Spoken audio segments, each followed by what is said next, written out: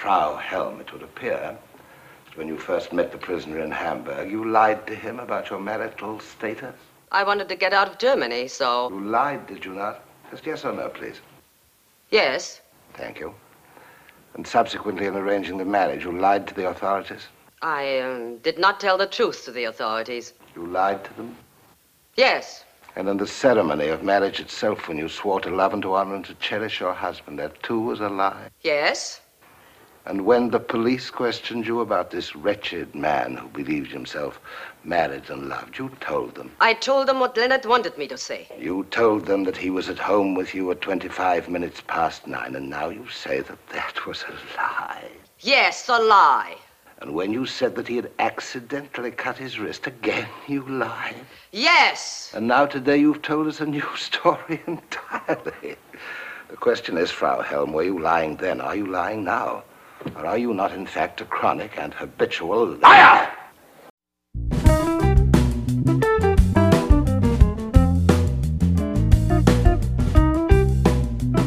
Hi, everybody. I'm Dan. And I'm Mike. So welcome back to another episode of 15-Minute Film Fanatics, the show where two guys watch movies separately and talk about them on the show for the first time. Before we begin, we want to thank people for subscribing to the show so far on YouTube. Thank you for following us wherever you get your podcasts. Keep the requests coming. So today, Mike, how excited are you about today's movie? This is one of my favorite movies. This is a Mike pick. Today we're doing Witness for the Prosecution, the 1957 masterpiece. Yeah, I said it. Directed by Billy Wilder, written by Wilder and Harry Kurnitz, based upon the Agatha Christie short story that she then turned into a play.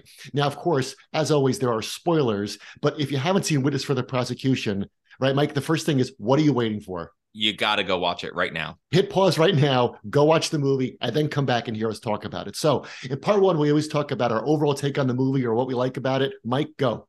Anything of Agatha Christie's that survives to get adapted into some other form typically is just bound like clockwork. And this movie is beautiful in that it fell into the hands of Billy Wilder, who I think has a similar aesthetic to her, right? Billy Wilder movies are tight. They're taut, everything is causal, and mostly everything is funny. So I think that the charm of Charles Laughton, I think Agatha Christie having fun with her own source material, I mean, that's a beautiful pairing right there. And it's not the first pairing you think of. Everybody thinks of Charles Laughton and Marlene Dietrich going face to face, which is unbelievably brilliant. I think that this movie is just packed with people who were supposed to be in movies. Charles Laughton, I could not imagine him doing anything else. Marlene Dietrich was genetically designed in a lab somewhere to be in movies. Tyrone Powers was one of the great action stars of the previous generation. Just there's so much talent in this movie, and I can't believe still how well it flows. How long does it feel to you?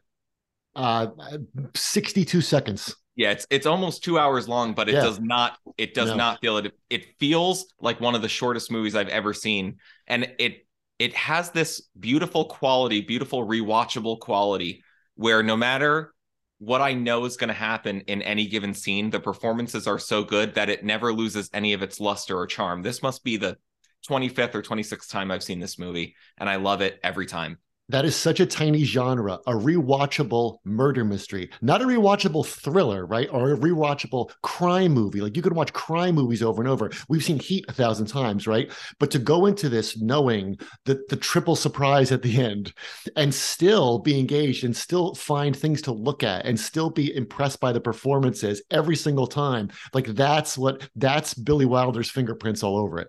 Yeah, and I also think that the combination of Billy Wilder and Agatha Christie, they've built what feels like a genre, but is one movie. It feels like Wilfred is in 1,000 movies, and you know him and you love him like you like someone like Sherlock Holmes. Like Sherlock Holmes. It was as though you loved Sherlock Holmes, but Arthur Conan Doyle had only written The Hound of the Baskervilles. And you say, what is this quality? Why do I love this person so much? You think of all the bad series that were out there, and of course you regret, like, well, why didn't Billy Wilder get them together and do 6 more of these? Well, Strike While the Iron Was Hot, and maybe that would have diminished what made this one feel so special. But I love how this movie, like you said about the performances, and let's also pause here and talk about one thing we did cheat on is that Mike and I texted each other that The Species lost something in not getting Charles Laughton to play Samuel Johnson. I don't know what is responsible for that oversight, but it's one of the worst oversights in the history of cinema. Yeah. Nobody was more born to play Samuel Johnson than Charles Yeah. Lawton. Did they just walk around, and the little plot of the movie would be him walking around saying Johnsonian things. But I think we have the second best version of that here, because he does play a version of Johnson. I think that Charles Lawton as the lovable curmudgeon works really, really well here. And I love the fact that he truly is a lovable curmudgeon, because people are called that in real life, like people you know, but they're usually just jerks. Like they're usually not lovable curmudgeon. But here, saying things like, the barrister was on the banister, and like all the banter with his real life wife, Elsa Lanchester, like when they're in the taxi and stuff. And I'm surprised that women's hats don't provoke more murders. Like he does have this Johnsonian air about him, this larger than life figure who walks around making comments that are funny. And he's kind of grouchy, but underneath that grouchiness, like he wants to do the right thing. One thing that this film doesn't get enough credit for is how well it dramatizes little relationships between Wilfred and other characters. Right. There's so much implied history with his butler, with his staff, with the other barristers that he knows, with the solicitor who comes to the house for the first time. There's so much implied dialogue. And one of the reasons that directors don't do that is they're afraid that they'll lose their audience. Right. They're afraid that the audience won't be able to keep up. But if you pull that off, what you get is a whole network of implied history, as though you're overhearing conversations by real people, which is where I think the tonal quality of the whole movie comes from. Yeah, and the reason they also won't do things like when he comes back from the hospital and they're all waiting and they're like, "Can I read you the poem?" And he's like, "No." And then they're like, "Oh, you're back to your old self." Like I think a lesser director, or a director without the imagination of Billy Wilder, would have cut that, because they think like, well, that's not what the audience wants. Like the audience wants the court, they want the court scenes, they want the murder, they want all that stuff. So I'm going to cut all that. But Billy Wilder is so smart by leaving all that stuff in there with the nurse and the heart attack story and all the jokes about the George Costanza Stairmaster lift thing, that when you get to the end, like you are so much on his side and you're so emotionally invested because you want Wilfred to figure it out. Well, that too, but there's something that makes the scenes work, which is how bad Wilfred wants a cigar, for example, right? So what becomes secondary is the audience's drive to get information, and they structure it around his need for first to be away from the nurse, then to get a cigar, then they need a match. And so basically you have a 3-act structure in one scene where a character wants one thing, and then you're like, wait, isn't somebody being deposed right now? But you forget because he's smoking the cigar and he finally gets what he wants. Yeah, and of course, all his jokes, like the cigar and the thermos with the brandy in it, like and I can't give you the cigar; it would constitute a bribe. All of his jokes and lies are funny, but of course, in the bigger picture, all of the lies and the duplicity is a matter of life and death. My favorite part, for no particular reason, and I don't have a good thought about this, is when the box of Bermuda shorts comes. I'm not sure why, but I laugh. So that's not your moment. No, that's not your moment. Okay, well, in part 2, we'll talk about our moments. Welcome back. So, of course, in part 2, we talk about key moments or our favorite scenes. Dan, I think yours is early, you said. Yeah, all I told you is that it's early, and it's really, really early. It's literally the beginning of the movie. Now, let me set this up. The great thing about this film, of course, is that it takes an idea, which we're going to actually do in a couple of weeks when we talk about The Wrong Man, right? Which I know you've seen, right? You've seen The Wrong Man. Yes. Right? Lesser known Hitchcock film, Henry Fonda stuck into this terrible trial for something he didn't do. You're completely on his side. Now, movies work that way. That's like The Fugitive, or come to think of it, Presumed Innocent, right? Also with Harrison Ford, right? So the trick of the movie is, what if Richard Kimball really did kill his wife? Like, what if at the end of The Wrong Man, Henry Fonda is revealed to be the actual holdup man? Well, it works that way, and that, of course, is the big twist, one of the twists at the end. But I think what's great about the film works long before that is that the first thing you hear in the movie is the bailiff saying, like, hear ye, give us your attention. And the court is called to order. Now, that invites you into this world where you are a juror, right? You're asked to be a juror. That's the fun of the movie. This is our third courtroom movie, right? We've done The Verdict. We've done Anatomy of a Murder, right? We've done other movies with trials, but where the whole action is here, the whole second hour, right? So you're drawn in, and it occurred to me that one of the great things about this movie is that it articulates what we do in so many other movies. Because in basically every movie, we're on the jury, right? In every movie you watch, worth watching a lot of times, you're asked to make judgments, right? So, The Godfather, you have to judge what Michael has done at the end. And, you have to judge his lie to his sister and to his wife. I'm thinking of other movies like, you can pick anyone. You have to judge in Heat, right? Is Al Pacino doing the right thing by giving more rope to Robert De Niro and things?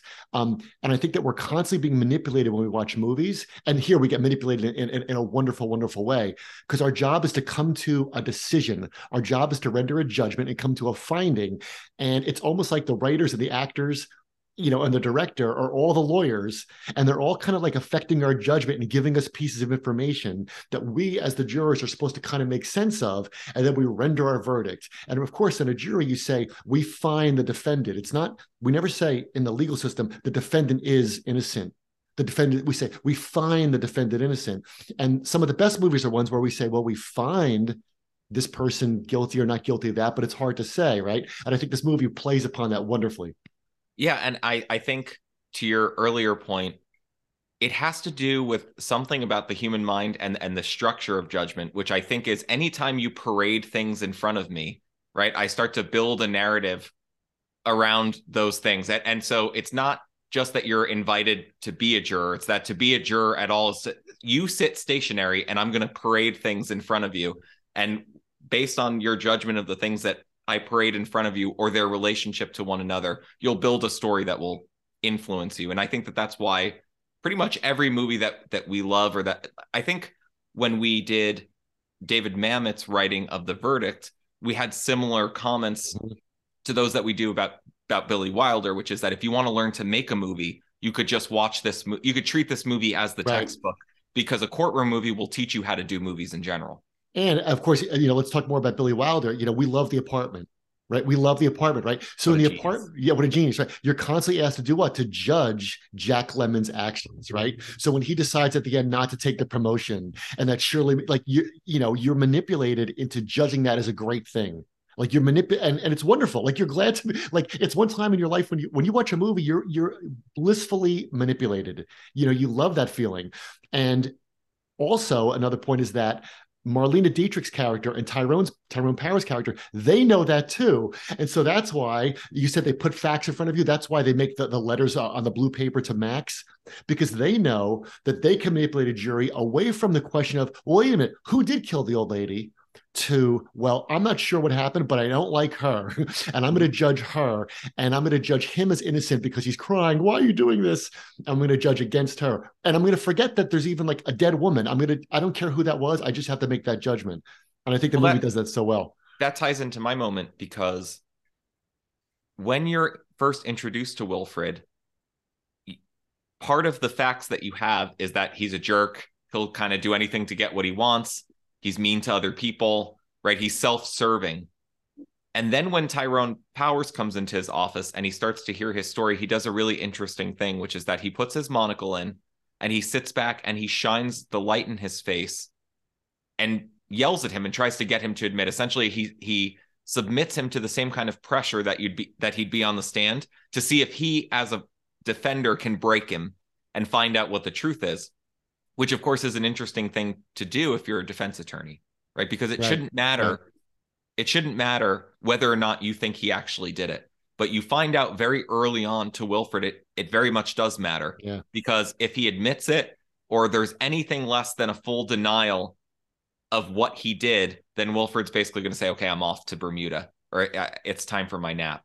And that's a rare kind of beautiful moment of Wilfred's own morality, and in fact what he thinks of justice, which is key to the third act unfolding, right? It's he comes off as very cynical, he comes off as very self-serving, and so you say, well, what's the organizing principle of this person's life? And it's a commitment and love of justice.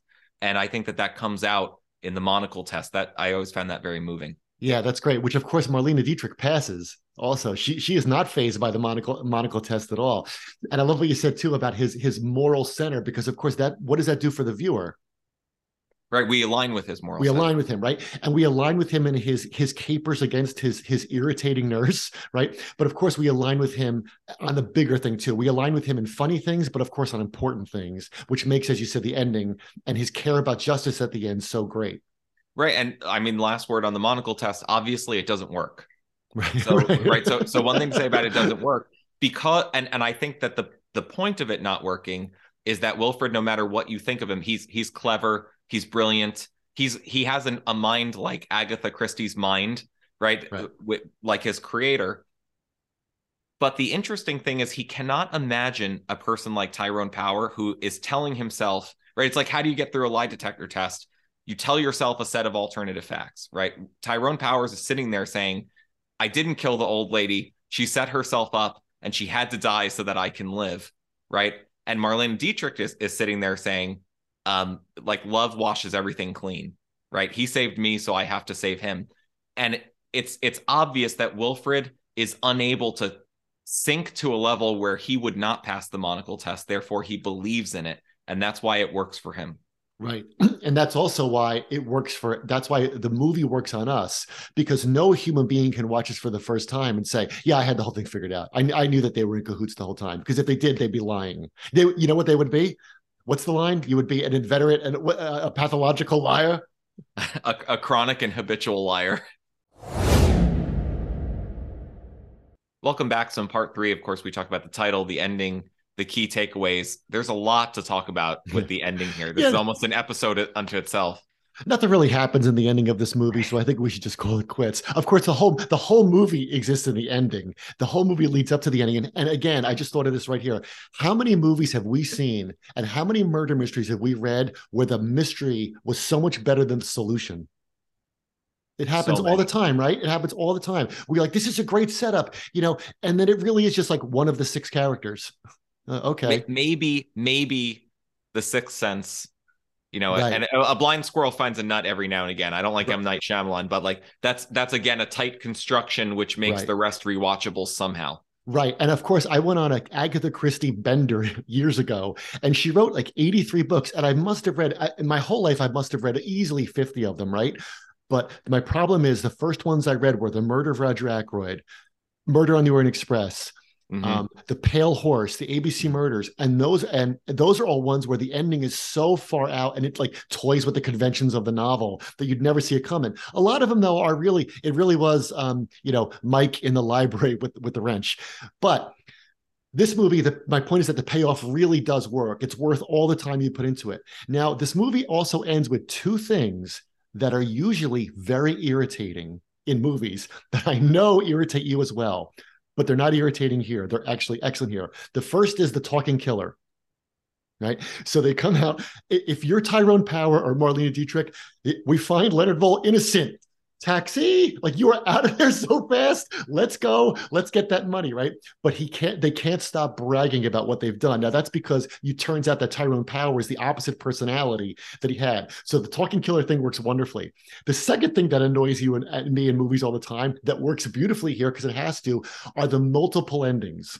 And I think movies turn this way. I think Fatal Attraction is when movies started doing this, where you think Glenn Close is dead, and then she jumps out of the bathtub. So now we know that every time a movie's over, it's got to end again. And you, of course, have a special pet peeve in your heart for post-credit scenes as well, right? And honestly, I will say, yes, I give this movie a pass, but it ends more times than Return of the King. It does, and it's wonderful endings, right? Wonderful endings. So you go through the endings, right?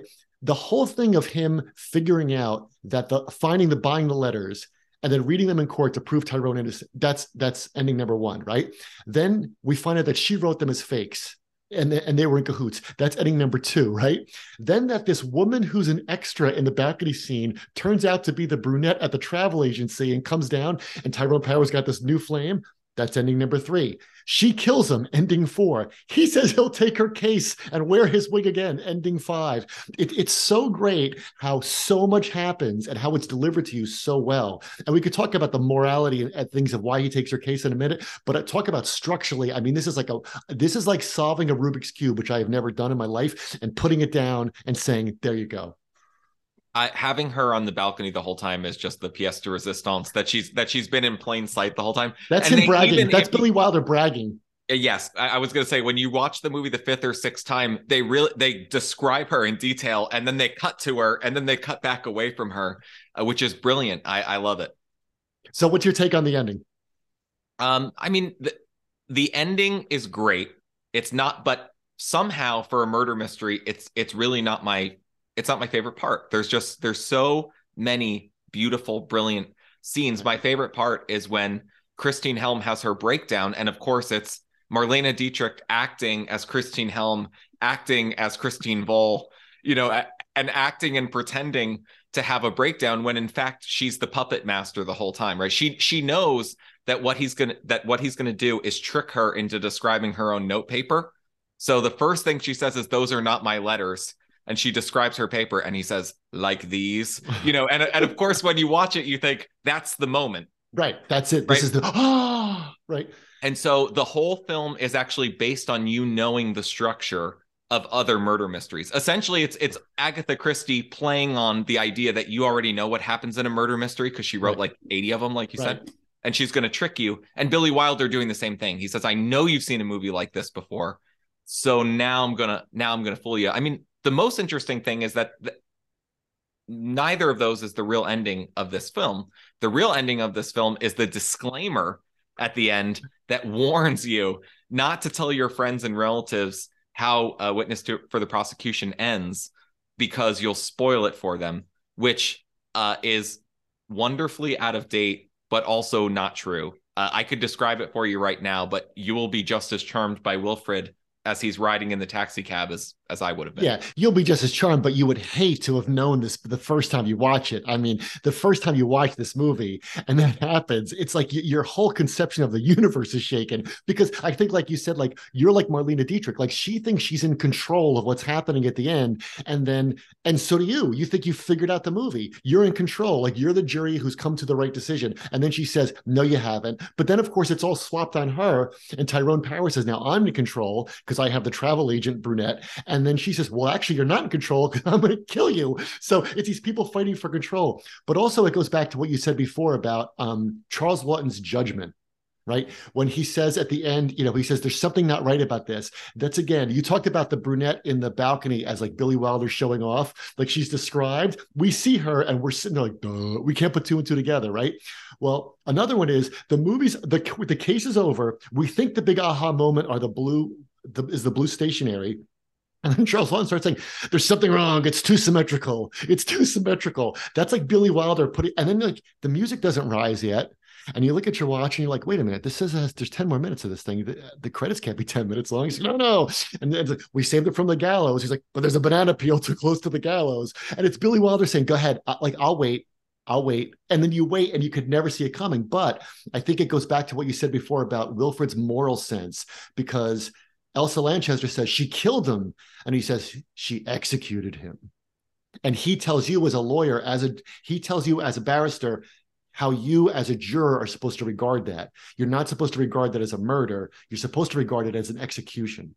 And again, there's a moment when he tells the jury that she's already forsaken so many oaths that he's surprised that the testament did not leap from her hand when she was sworn in, right? That's the moral sense that leads him to be fooled. He's not wicked enough, right? To he can't imagine it in other people's wickedness to the same extent.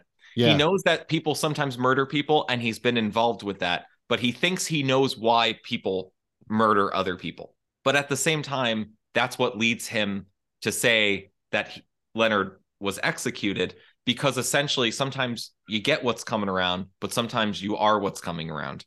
Yeah, and which is why, of course, in Witness for the Prosecution 2, the next chapter, it's him, of course, taking Marlene Dietrich's case. And you wonder if he was able to, you think he got her acquitted? I'm sure he got her acquitted. That's good to imagine out there in the unmade movie. So thanks for listening, everybody. We hope you enjoyed our conversation about Witness for the Prosecution. Please follow us where you get your podcasts. Look us up on Twitter at 15MIN Film, and also find us where, Mike? On Letterboxd. On Letterboxd, which, as Mike said, is the best social media thing for people who like the same stuff. So keep the requests coming. We'll see you next time.